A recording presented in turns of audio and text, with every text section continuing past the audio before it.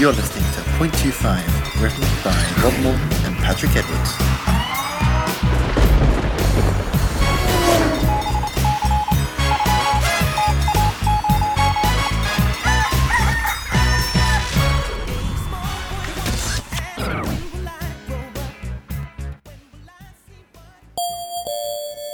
Staff announcement. Can Stephen, the massive, flirty, disgusting wanker, please come to the customer service desk? Your wife, who you didn't tell me about, has just arrived and is wondering why you didn't come home to her last night. I said it was because you were over at mine, as you said you were single and thought I was well fit and would like to come back to mine for Netflix and a chill. Thank you. Just add a little twist at Sainsbury's. Good morning, sir, and how are you today? Yeah, good, thanks. How can I help you? Well, I bought this suit from you about 4 weeks ago. Right. No, was it 3 weeks ago? No, it was before I started my new job, but after the funeral. Sir, can No. I just... No, it was definitely 4. Sir? No, actually, never mind. Call it 3.5. Sir, I'm very sorry, but I'm not, and do not wish to be acquainted with your life story. Oh, sorry. It's perfectly all right. Now, you bought the suit from this store, you say?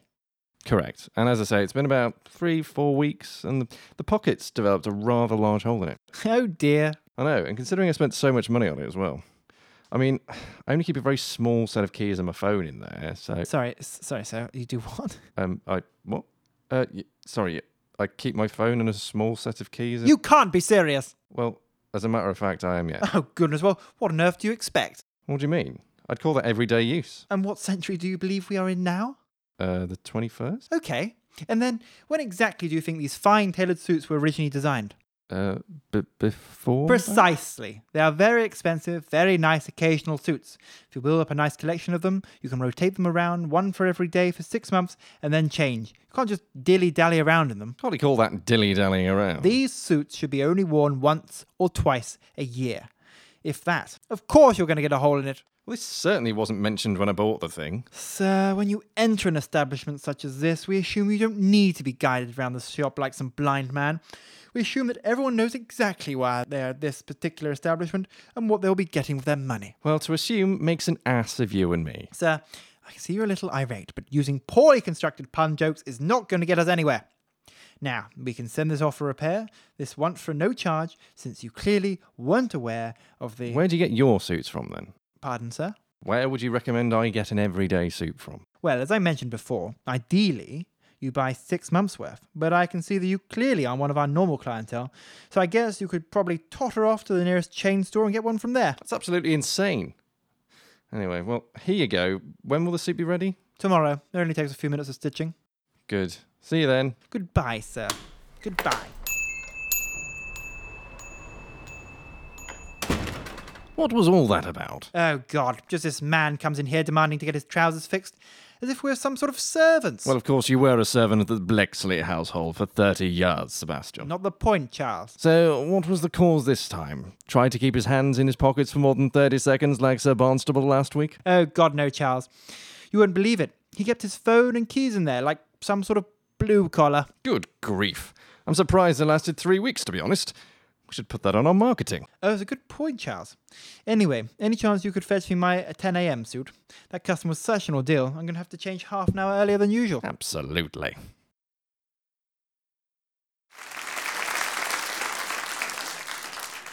Today, I want to talk about capitalism.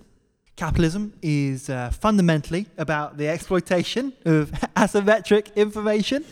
It's about people who know something, selling that knowledge to someone who wants to know something they currently do not know. In other words, the trick is to find somebody who is more ignorant than you are. And on that note, can I begin by thanking you all for paying £100 a head for being here today, and for the £100 you paid 12 months ago for essentially the same stuff. No, thank you. And inflation's been about 0%, so that's fine.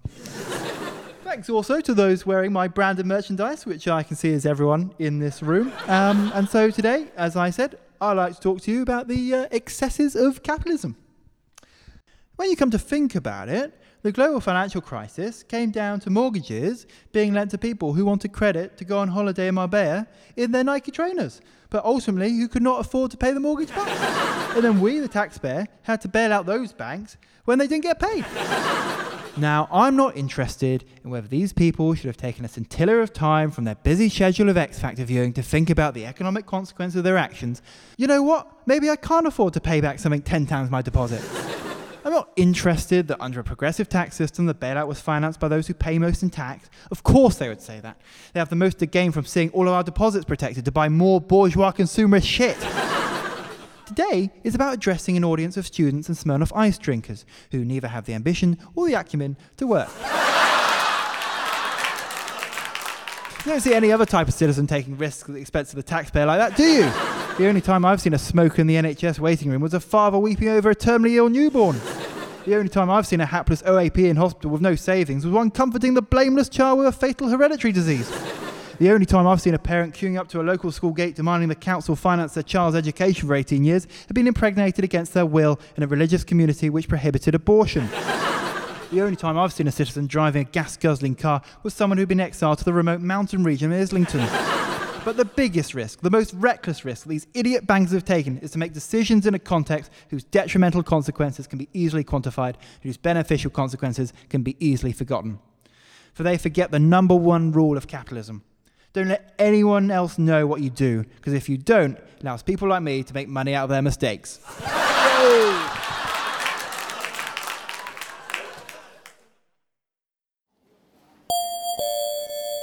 This is a customer announcement. Could James McNally please come to the customer services desk? Your long-lost brother you didn't know you had has just arrived with a picture of your mother for proof.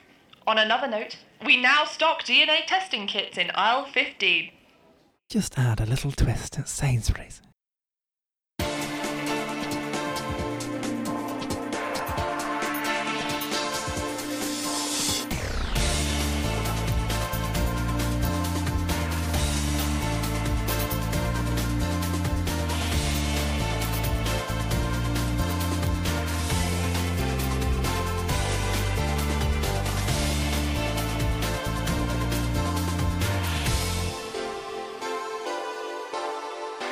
Hello and welcome to Dragon's Den. The business's answer to Mastermind, but instead of John Humphreys asking irrelevant questions, we have 5 millionaire wankers. Today in the den, we have failed businessman and general prig Phillip Green. He has recently found a £500 million hole in his pension fund investments and needs capital to pay off all the hard-working people he bent over a barrel. Will he get that well-needed investment?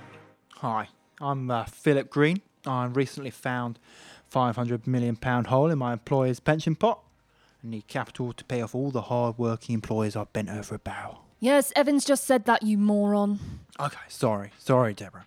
Didn't know you could hear him. We hear everything, Philip. Everything. This doesn't really look like something we tend to do here. Oh dear. Well, I was actually hoping that you, Theo, would be more interested in my little proposition. I'm not Theo Pavitas. I'm Tuka Sullivan, fashion retail investor, you muppet. Theo left a few seasons ago. Oh, I just thought you were him. You just bought bigger glasses. I'm out. Oh no, not the start Philip had in mind. He accidentally mistook multimillionaire Tuka Sullivan for multimillionaire Theo Pavitas. Tuka was so insulted, he walked away from making any sort of offer, leaving Philip looking a bit like a huge fat lemon, or more like a melon. Thanks for rubbing it in, Evan. No problem, Philip, you monstrosity. Hi, Philip. I'm Sarah. Now, I like your... Not so fast there, young lassie. You can't just waltz in here with your stupid female money and take over my job. In an unexpected twist, former dragon Duncan Bannatyne has reinstated himself in the den. Nice glasses, Theo. I'm not Theo Pavitas. I've had enough of this shit. What's wrong with Theo? The den has descended into chaos. Now Tuka has stormed out. The question still remains, however, will Duncan even make an investment? I'm out. But you haven't even heard my pitch, Duncan. You deaf? I said I'm out. Of course he doesn't. So with just Deborah Meaden and Peter Jones still left in, will Philip get his desperately needed £500 million investment? So, Philip, as Evan says, as you are desperate and all, I may reconsider.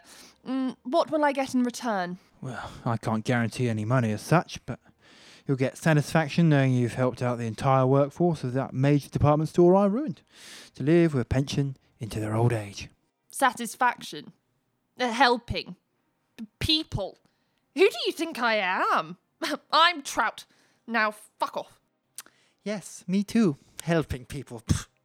Oh no, what has Phillip done? He mentioned the den's forbidden topic of philanthropy. All the dragons are out. Phillip hasn't got any investment, and good riddance. Wait, come back. I'm a heartless bastard like you too. Just look at this picture of me throwing the Sky News camera into the sea from my massive yacht. That's nothing, and you know it, Phillip. Go on, you're in the wrong department. Bye, heartful sissy. BHS, bye, heartful sissy. And on that bombshell and awful pun, it's time... Hello, I'm Nick Jenkins. The other dragon? I haven't said I'm out yet. I mean, I'm obviously out, but are you going to speak to me?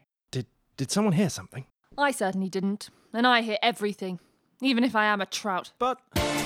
So it's time to leave the dragons and the den for another week. Join us next week for more idiots to present and be laughed off because they just have no idea how life works. I'm Evan Davis, and no, I've no idea who or even what I'm looking at either. Goodbye.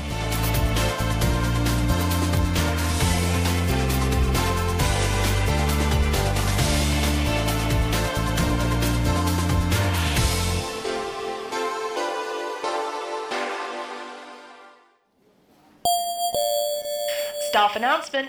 We've just realised this store is actually Asda, not Sainsbury's. So if all staff could please return to the Ladbroke Grove store ASAP, as it's currently being ransacked by school children. Thank you. Just add a little twist at Sainsbury's. And now on Fox, Barage Anderson's The Making of Modern Britain. Throughout the last 50 years, I've met so many different people. In this, the second episode of Making of Modern Britain, I attempt to explain where they've come from and what they're doing here. Episode 2, Immigration.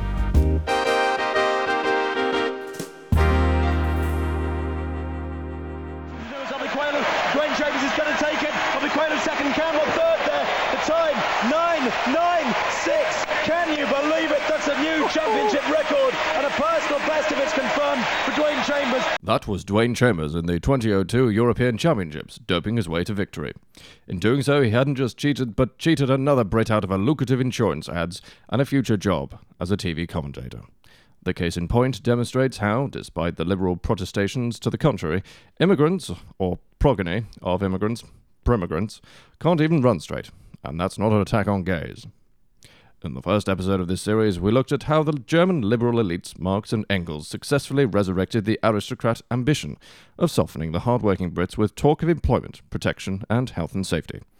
In this episode, we explore the origins of the sinister prodigy, Nye Bevan, whose welfare state would fundamentally alter the makeup of the modern Britain alive today. Imagine the scenario.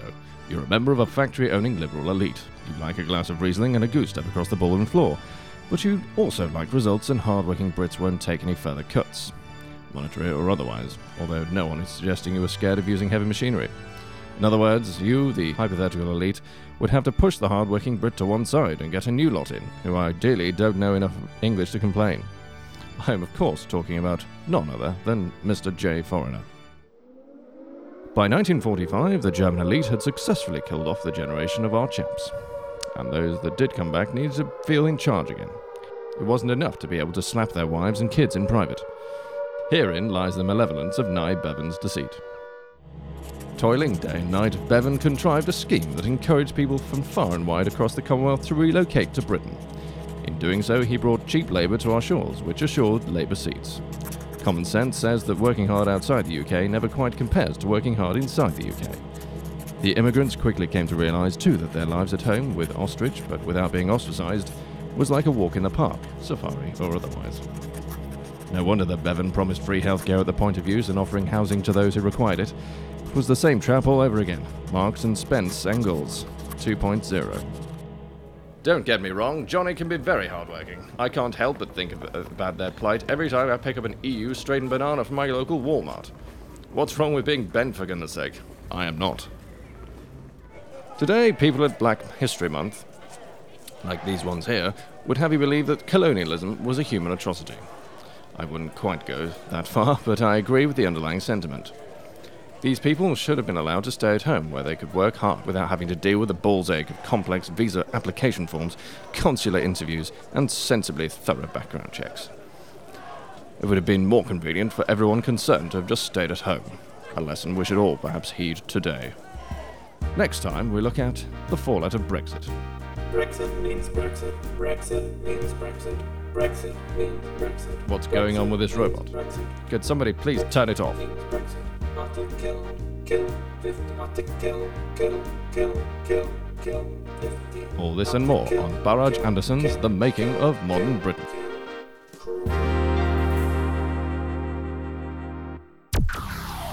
That was the .25, written and performed by Rob Morton, Patrick Edwards, and Kate Graves.